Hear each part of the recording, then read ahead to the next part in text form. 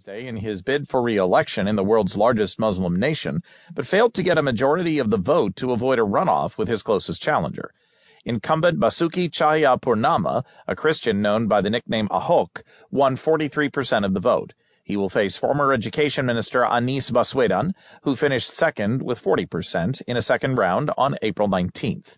The election exposed the limits of religious and ethnic tolerance in Indonesia, where Ahok, who is of Chinese heritage, is on trial for blasphemy amid opposition from hardline Muslims who have been spurred by false reports about him. Most agree Ahok has done a good job of reducing corruption, cleaning up pollution, and improving infrastructure in this chaotic city of more than 10 million.